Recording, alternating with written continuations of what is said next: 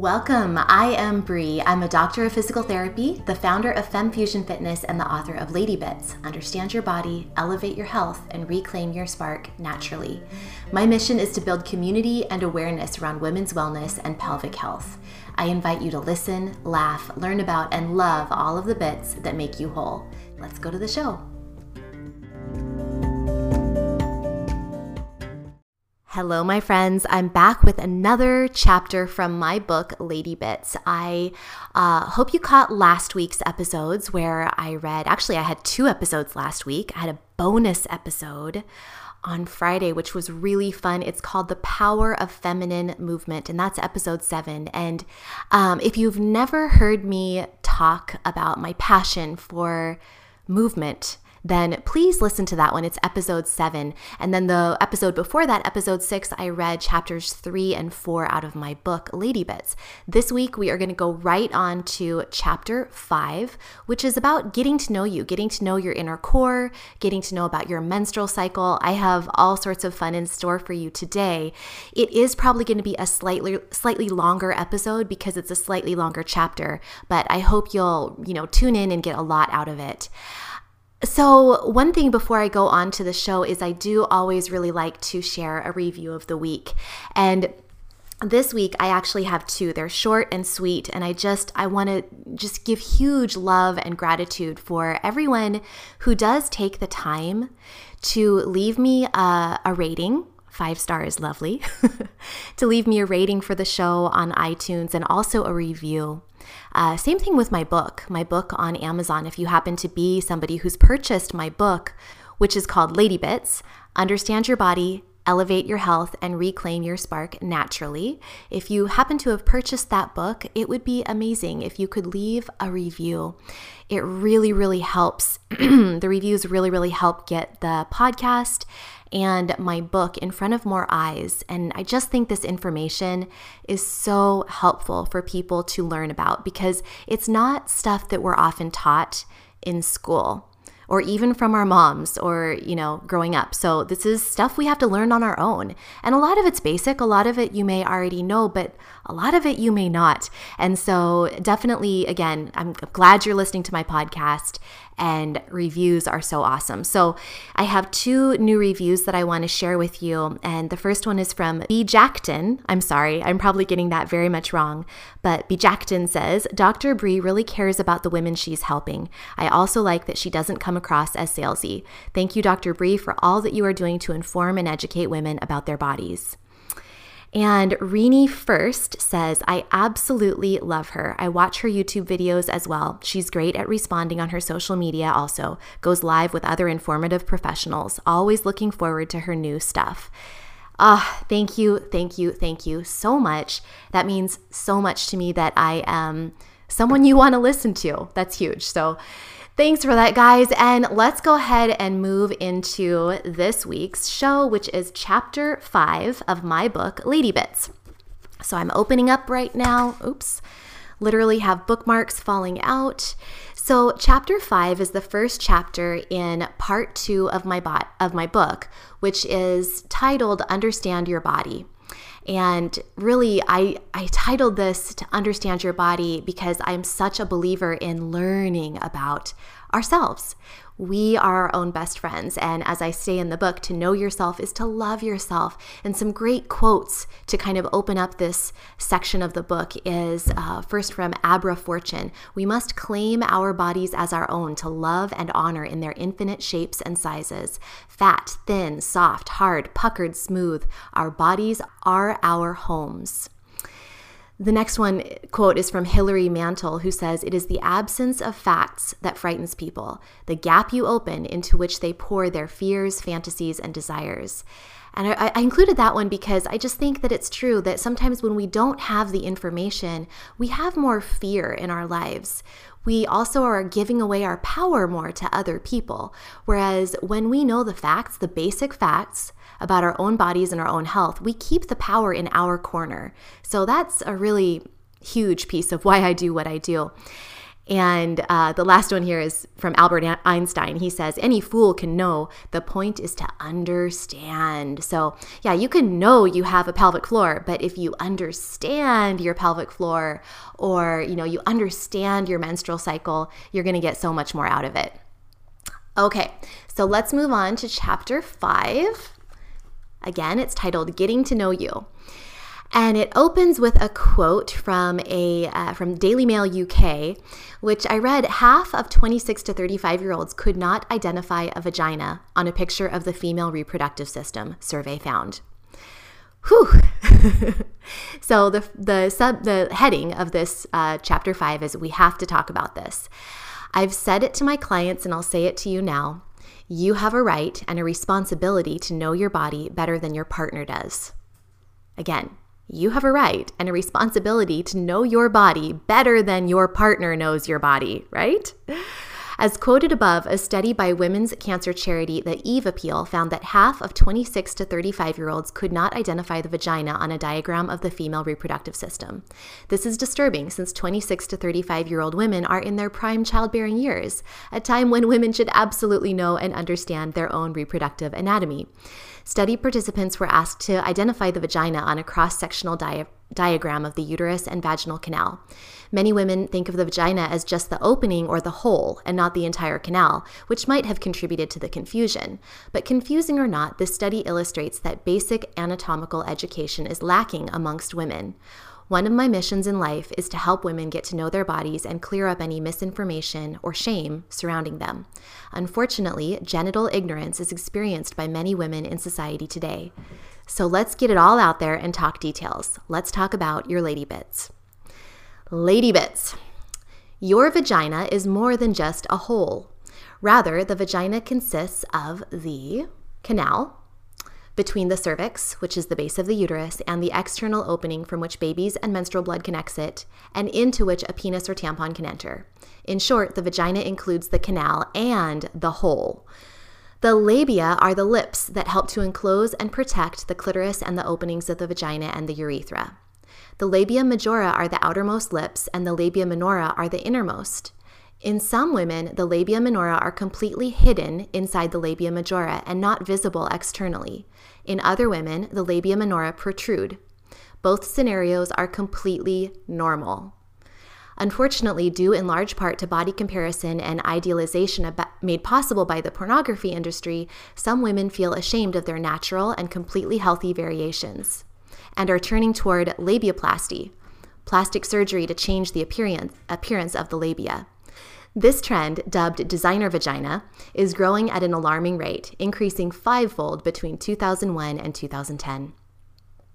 Anterior to the vagina, more toward the front of your body, is the opening of the urethra. The urethra is the tube that leads from the bladder to the vulvar vestibule, which is the area inside the inner lips of the vulva where the vagina is found. The urethra conveys urine. In males, the urethra is much longer and also conveys semen. Anterior to the urethra, so in other words, even closer to the front of your body, is the clitoris, an exquisitely sensitive area with one job: sexual pleasure. Interestingly, the clitoris is actually quite large. When you visualize the clitoris, think of a wishbone. The visible button-like portion that can be seen anterior to the urethra is just a small part of the entire structure. Clitoral tissue extends toward the pubic bone, is found in the anterior vaginal wall, and has legs of nerve endings that run along either side of the vaginal opening. When you hear the word vulva, the classic Seinfeld episode where Jerry mistakenly calls his date mulva might come to mind faster than the actual definition or location of the vulva. And I'm just going to say out loud here that this kind of dates the book. I think a lot of people at this point in time, 5 years later after I wrote it, may not actually remember that classic Seinfeld episode where Jerry calls his date vulva. Anyway, moving on. You might not, though, know really what vulva means. So let's go ahead and talk about the actual definition and location of the vulva. It is the vaginal opening, the labia, both sets, the urethral opening, and the clitoris. They're all parts of the vulva. Essentially, the vulva is all of the external parts of your private area. The external portions of the vulva are hair covered. Despite a rising trend that would have you believe otherwise, pubic hair is natural and totally okay. It does not need to be trimmed, shaved, waxed, or otherwise modified or removed unless you have a personal preference to do so. Relax and save some time and money. Cancel your next depilatory session. And that's, totally optional. Of course, some people love having a smooth, smooth vulvar area, but in other women, it actually can enhance pleasure of sex. It can lead to a feeling more of like lubrication because there are some natural oils in the pubic hairs. So don't feel like you have to shave or wax if you don't want to. All right, the perineum or perineum, not technically a part of the vulva, is the area between the vagina and anus. This region is sometimes referred to as the taint. This is slang. Episiotomies, surgical incisions intended to facilitate childbirth, and this is a medical practice of debatable value, are completed in the perineum. The anus is the end of the digestive tract, the opening from which feces exit the body. We could get much more technical and detailed, but the above information covers the basics when it comes to your external genitalia. A few key points to remember. Your vulva is your entire private area. Your vagina is more than just the hole. The vagina connects the outer world to your inner world. Speaking of your inner world, let's go deeper. All right, so in this next section, which I titled Womb Power, I know that I've had some folks who are like, Brie, you're kind of going off the deep end, but I am very, very passionate about standing by what I've written in this section, and it is extremely important that I just continue talking about this and talking about the importance of the energetics of this area of the body. So I'm going to go ahead and continue. The uterus, otherwise known as your womb, is a muscular organ that lies in your pelvic cavity between your bladder and rectum. The uterus is composed of the fundus, which is the dome-shaped portion at the top, the body, which is the largest tapering central portion, and the cervix, which opens into the vagina. Pound for pound, the myometrial layer of the uterus, and that's the muscular layer of the uterus, is the strongest muscle in the female body. Energetically, the uterus plays a very special role. It is our center of creativity and intuition, the very place from which all life begins. In women who bear children, the uterus houses and nurtures the developing baby, and its strong muscular contractions help deliver the baby into the world. For women who do not bear children, the womb remains a center of pure creative potential. From business endeavors to art and relationships, anything that requires creative energy can be energetically birthed from and felt in the center or root of your body. And then I wrote in kind of like as if someone was asking me in italics and quotation marks, is there any scientific evidence for this? Where's the proof? The proof is in your body. I have written this book to be as evidence-based as possible, drawing upon information gleaned from my postgraduate studies as well as current research. Information about womb energy is not found in peer-reviewed scientific journals, but I would be remiss if I did not share the vital role your prana, the life force energy that flows in currents in and around your body, plays in your health. Information about prana has been passed down through the ages and continues to be noted and observed in individual case studies and clinical examples amongst practitioners of energy medicine. Although I am not a trained practitioner of energy medicine, I have had several personal experiences with sensing and shifting the energy in my own body. My experiences, coupled with reports from women I've worked with and known, have convinced me that there is substance to the theory of womb energy specifically and prana in general. And you may have heard about the meridians in Chinese acupuncture and the chakras. I mean, there's many different theories of energy medicine and different, schools of thought. But basically, it's just all about energy. So continuing on, scientific evidence is inarguably valuable, but it's not everything. Did our ancestors conduct formal research studies? No. They recognized what worked and what didn't, and they focused on continuing with and building upon the former. They passed down this information from generation to generation. They may not have known exactly why or how things worked, and they may not have calculated 95% confidence intervals or other indicates of statistical significance, but that doesn't make their time-tested insights any less important or valid. And I also want to include here that, guys, scientific studies, they can all be basically tweaked and, well, okay, I'm being very, very cynical right here, but it is, the more I look at scientific studies, the more it seems that you can make a study fit anything you want the outcome to be. And of course, peer-reviewed, double-blinded, carefully controlled trials are invaluable, and thank goodness for them. But I think it's real easy to go around and support your cause by looking for and finding studies that support it. I mean, I do it here in the book. I look for something that I want to prove and talk about, and then I find evidence to support it. But so often, especially, for example, in the diet industry and nutrition, there are studies that support one thing, and then there's other studies that very compellingly support the entire opposite way of thinking. So in my opinion, just honestly, like the time-told, like age-old truth of just observing and using your intuition and seeing what works is so, so important. So that's why I really value these ancient theories of medicine and energy medicine. Okay, back to the book. Throughout history and crossing cultural boundaries, generations of people, healers and grandmothers and regular Joes alike, understood the value of keeping a healthy stream of energy flowing throughout our bodies. For women, the uterus was and still is the center of this pranic flow. Check in with yourself. Does this seem a little woo-woo to you? A little out there? Regardless, I encourage you to try the following exercise. So here's the exercise. It's called Womb Power. Place your hands over your womb. Let your mind clear and your body relax. Open yourself to the idea of energy flowing through your body. What do you feel when you place your hands physically and your attention mentally, spiritually, and energetically over your womb? Take a moment to consider this and then continue reading. And I want you to know that if you don't have a uterus, if you've had a hysterectomy, you can still absolutely do that same exercise because you still have the energetic blueprint of the uterus. It's still there. So just try that exercise and see what happens. It might be better not to try it now, but to try it maybe when you're very relaxed, maybe before bed at night. It is powerful. Your uterus, which is seated within your pelvic bowl, is your creative center, your power center, your primal, energetically charged, sacred feminine center.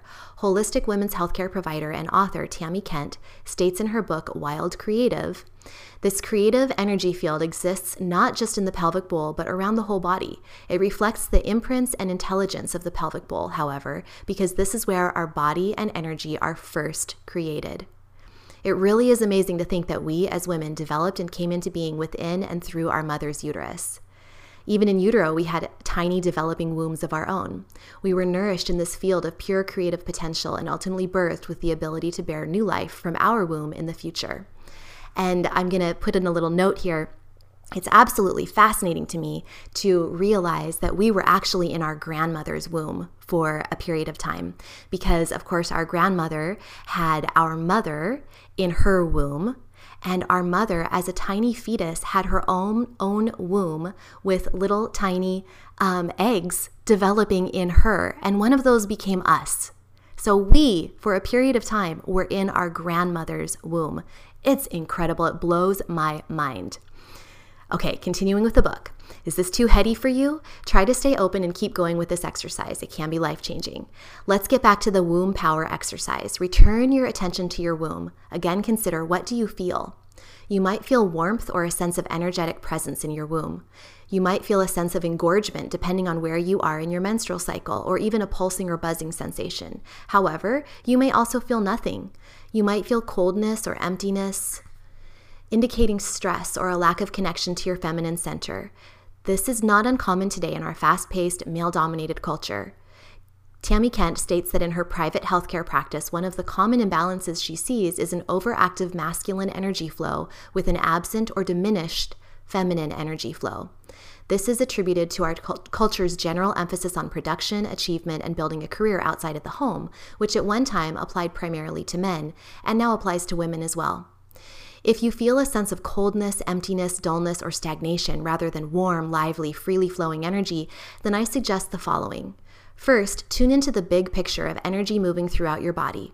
Begin with the familiar visualization of blood circulating throughout your vessels, from your big arteries and veins to the tiny little capillaries in your fingertips and toes.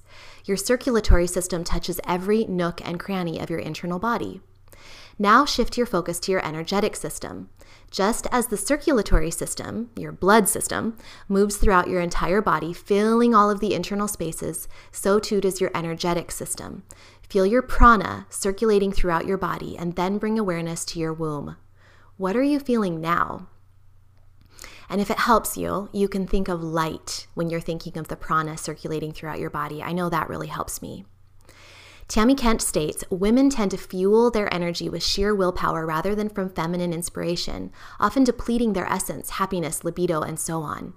To counter this tendency, tune into the energy flowing throughout your body with a special focus on the womb region. When you begin to connect with this feminine energy, you will notice a subtle but powerful shift that causes you to feel more centered and relaxed. I suggest you return to this exercise on a regular basis as you move through the book. What may start as, what the heck is she talking about, just might evolve into a profound relationship with your energetic female center. Personally, I like to place my hands over my uterus every night before I fall asleep. I take a few minutes to tune into the flow of pranic energy coursing through my energetic center, or not, depending on my mood or state of being. If I feel a cold or numb sensation over my womb, I gently focus my attention on it until the energy begins flowing. This simple practice calms me, grounds me, and brings me back to the power and creative potential that is my birthright.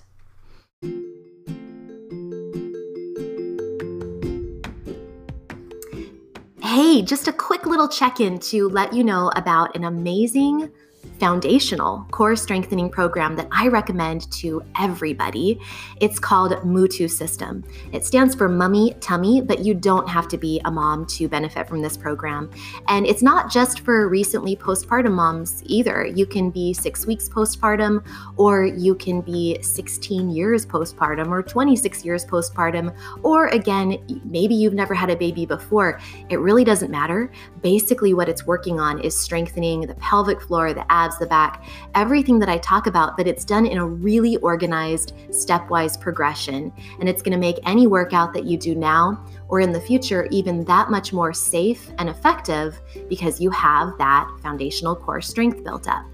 It's really well laid out. It's high quality. And again, I recommend it to everyone.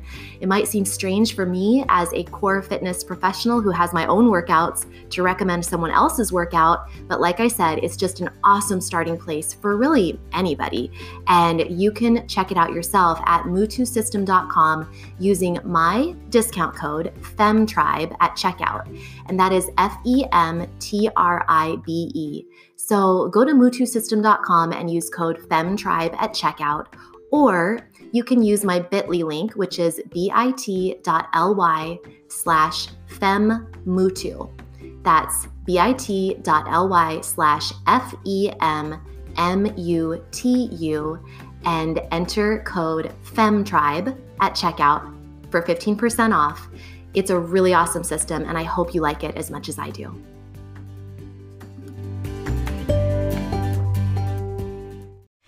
All right, let's move on to talking about the menstrual cycle. And this is a really fascinating subject, something that is often looked upon with shame and disgust. And interestingly, it was something that was absolutely honored in ancient times. The goddess was honored in ancient times. The feminine was honored in ancient times. And people in certain traditions even did practices such as bleeding into the earth with their menstrual blood. Like they would literally allow it for not just because they didn't have menstrual protection, but as part of a sacred rite or ritual. They would actually bleed into the ground to create fertility in the soils and the fields. So really fascinating that now our society and culture has changed to the point where we just, we don't want to talk about it. It's yucky, it's dirty, it's shameful. The reason I really go into it in detail here is because of that. So let's go ahead and go into detail. Some of this may be familiar to you and some may not. The menstrual cycle. Shame, fear, mistrust, indifference, and annoyance can all be used to describe women's feelings toward their bodies and bodily functions. For many of us, menstruation is or has become a source of embarrassment and hassle. We hide our tampons underneath other purchases at the store and avoid eye contact with our checker or bagger. We use sanitary products to keep clean and fresh. What I say there is sanitary products in air quotes and clean and fresh in air quotes, because we can't call them menstrual products, we have to call them sanitary products. And we're all about keeping clean and fresh because the opposite, the implication is that it's dirty to have your period. And we roll our eyes with shared understanding as we commiserate with our friends about the time of the month. These murmured comments are often cloaked in mystery to the men and children in our lives. In fact, many women never refer to their female issues by proper names, anatomy, or purpose. It doesn't have to be this way. If you are still menstruating, your cycle is important to embrace and understand, at least at a basic level. Let's face it, unless you utilize natural family planning or the fertility awareness method of contraception, you probably do not understand menstruation. I didn't understand it until recently, and my career is based on women's health and wellness. The menstrual cycle is regulated by your sex hormones, which produce changes in the reproductive organs every 28 days or so. Although an average cycle is 28 days, a healthy menstrual cycle can vary a few days in either direction with no ill effects. If your cycle is shorter than 21 days or longer than 35, consult with a healthcare professional who can help you troubleshoot. It's likely that some type of hormonal imbalance, which may be related to perimenopause and/or extreme stress, inflammation, poor gut health, or other significant issues, is at the root. The menstrual cycle is counted from the beginning of one menstrual period to the beginning of the next and is divided into 3 distinct phases: the follicular, ovulation, and the luteal phase. I will describe the 3 phases in brief. They're quite complex and will also correlate typical mood and productivity changes that you may note throughout your own cycle. It's a fascinating, beautiful ebb and flow that every woman should know. The key to menstrual peace is learning how to flow with and be open to the changes in your energy, creativity, and mood throughout your cycle. Even when writing this book, it was very clear to me that there were days when the words just flew onto the page, and others when I absolutely did not feel like writing at all.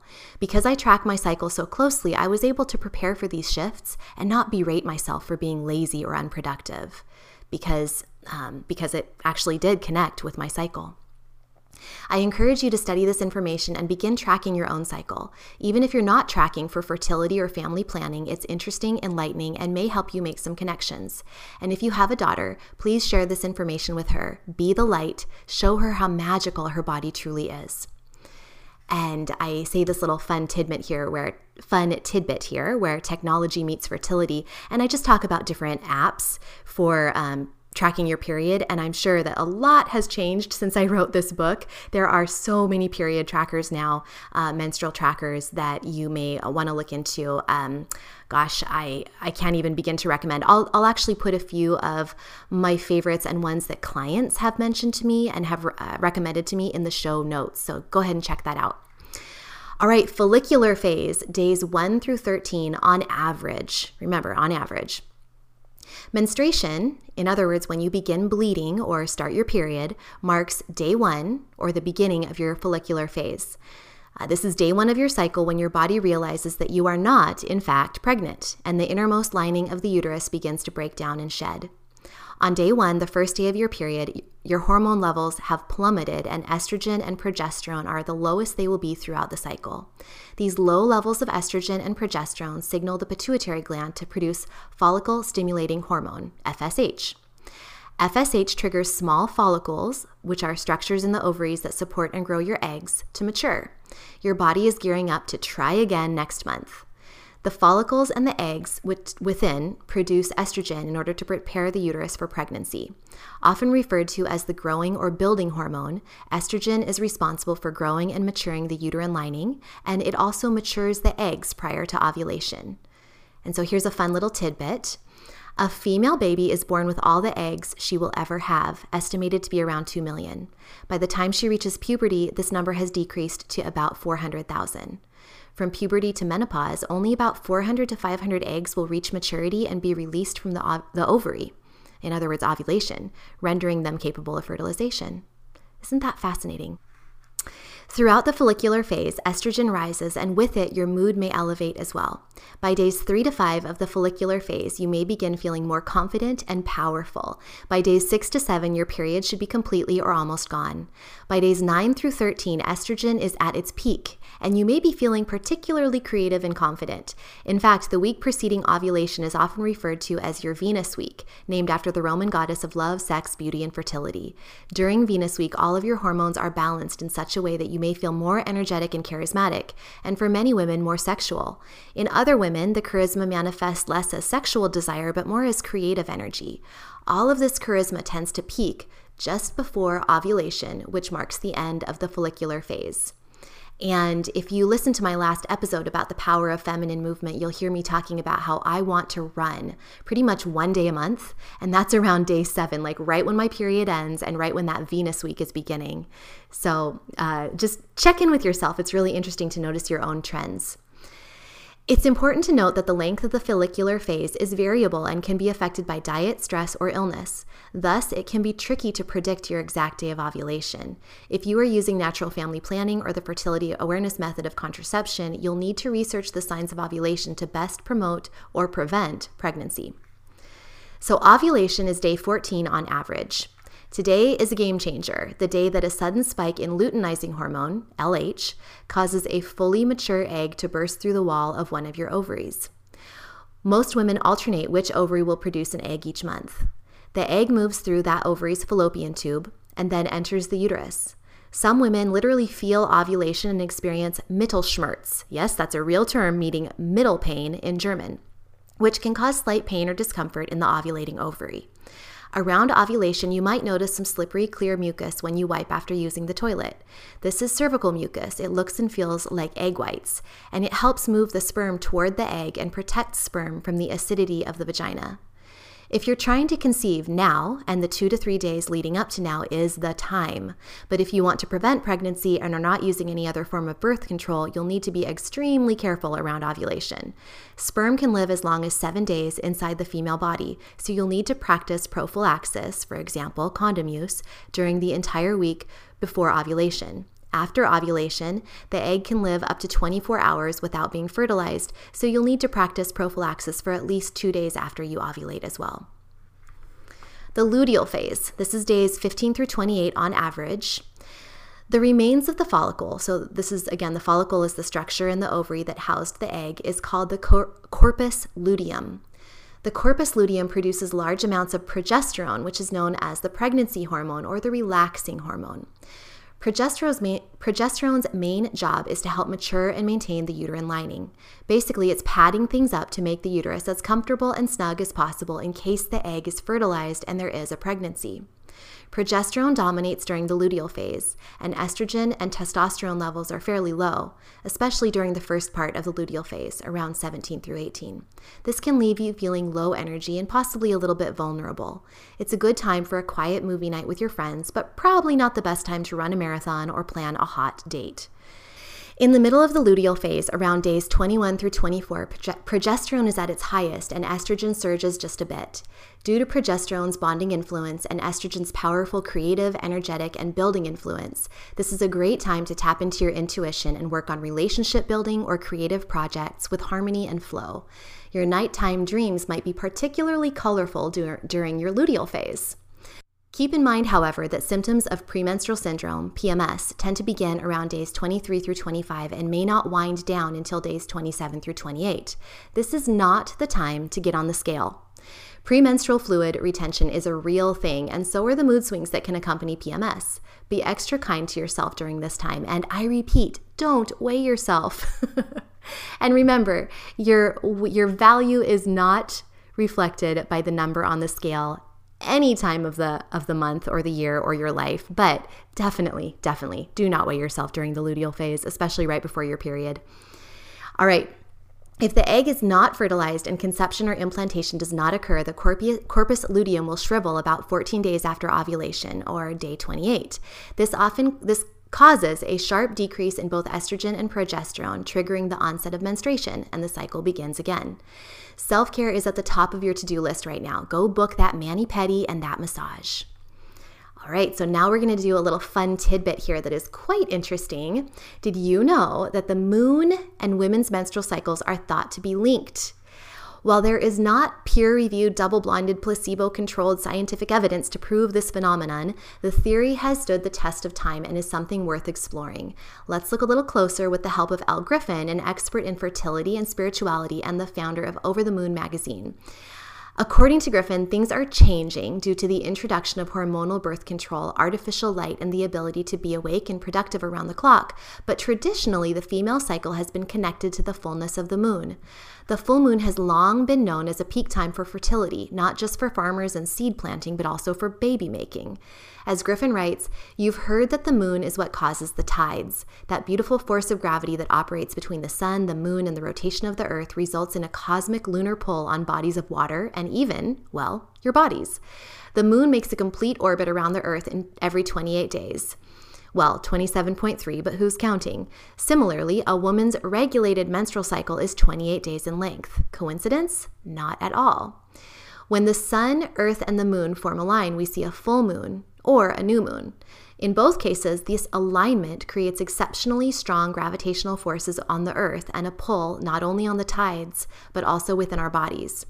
And this is, really because our body is made of, a huge amount of water. I believe it's 70 to 80% water.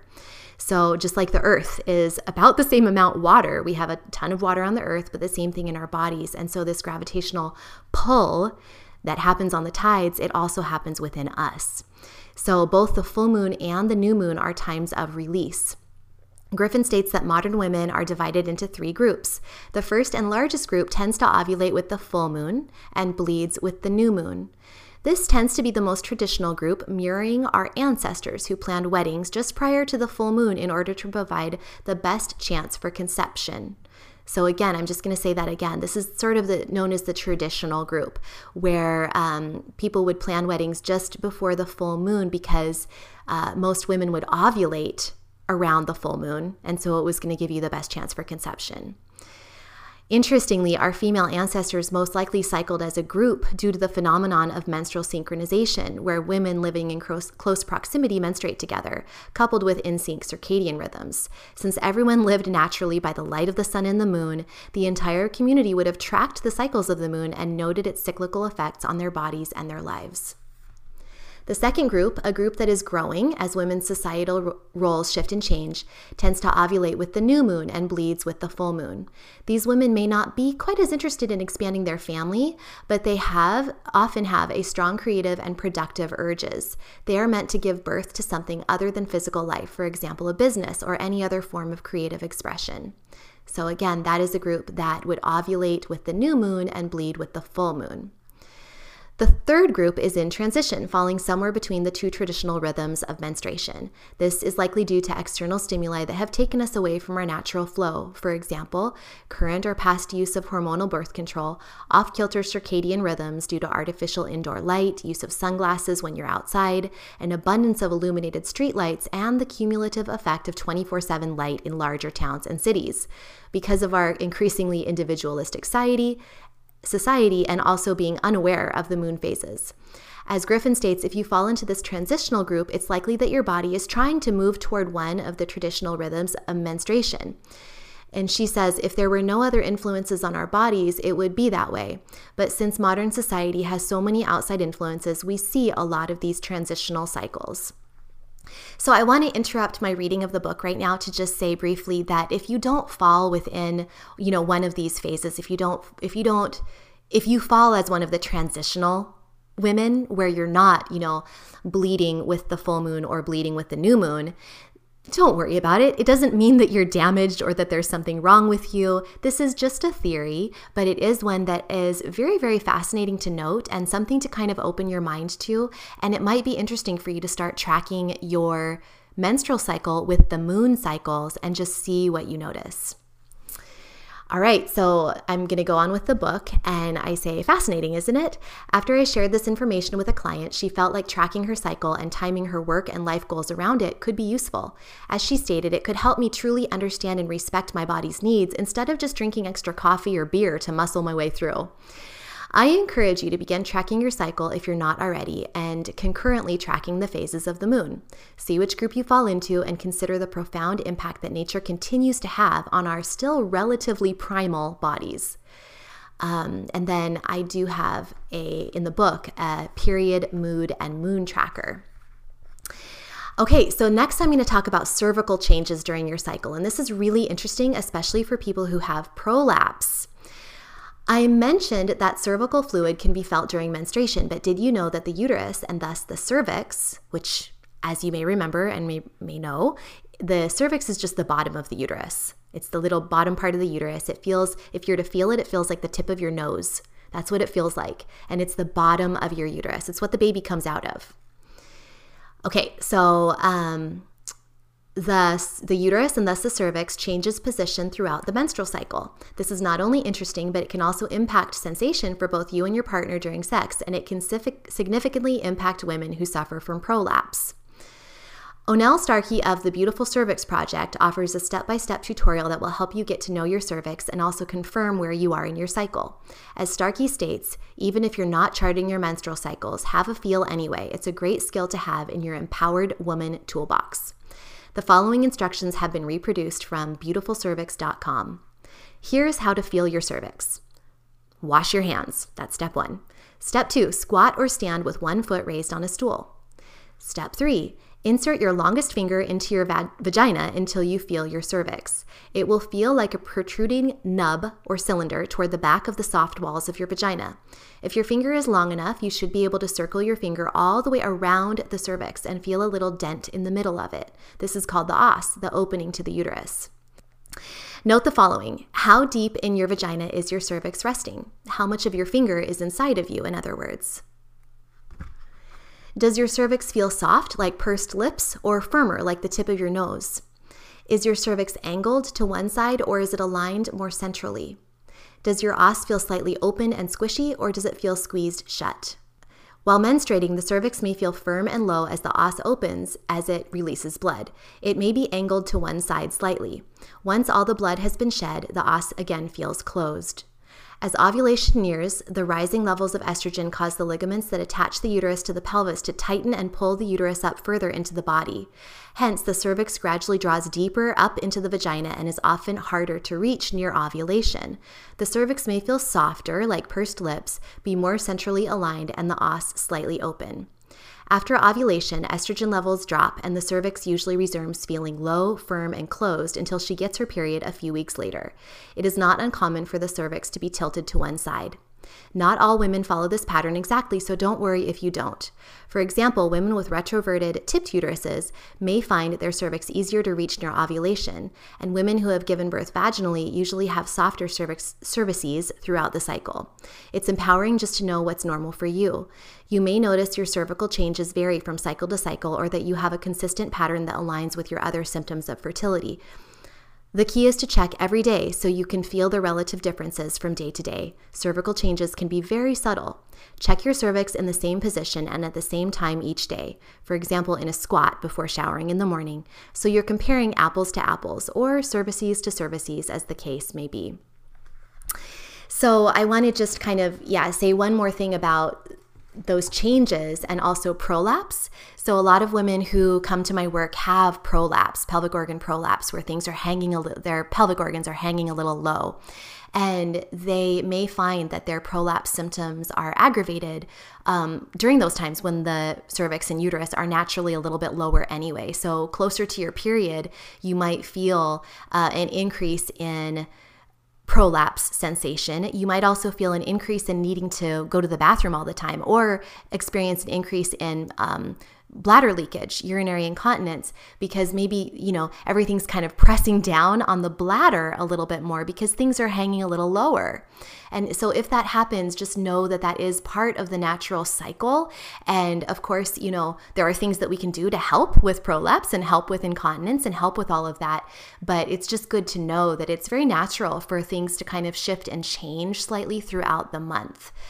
It may also contribute to bowel issues, such as more of a sensation of fullness or even constipation, because again of this shifting and changing and where the pressure is on your bowel. There's a lot going on in our pelvic cavity, and so when things are shifting and changing, it's going to press on different organs. It can potentially press on the bladder, potentially press on the bowel, and that can cause different symptoms that may shift and fluctuate throughout your cycle. So that is the end of the chapter, and we'll go ahead and continue next week with chapter 6, which is going to be, what is it? Oh, the inner core. Yes, we're going to go even more in depth into the inner core muscles, the pelvic floor, etc. So good stuff to come. And until then, I hope you'll check out my moon chocolate recipe. The moon chocolate and moon bread recipes are in the show notes. A wonderful way to help support your body nutritionally through the different phases of your menstrual cycle using the power of seed rotation. I was not always a believer in the power of seed rotation, but I am now. I really am. And it's just a fun way to get the right seeds to help support the nutritional needs of your body during the follicular and the luteal phases by eating bread and chocolate. And the bread recipe is definitely a unique bread recipe. It's very dense, full of fiber and protein. It's super chewy, and I think it is absolutely delicious toasted. It's gluten-free, egg-free. It's so incredibly healthy. Definitely check it out. Again, the show notes have all the links that you'll need. So check all that out, and thank you so much for listening. If this has served you, please share it with someone who needs it, and I hope you've learned a little something. If you have, please leave me a review. Again, like I said at the beginning, 5-star would be awesome. And maybe leave a little comment about what you learned today and how it may help you, and maybe how you'll share it with your daughter or with someone in your family or someone that you love. Let's change the world together. We can do this, ladies.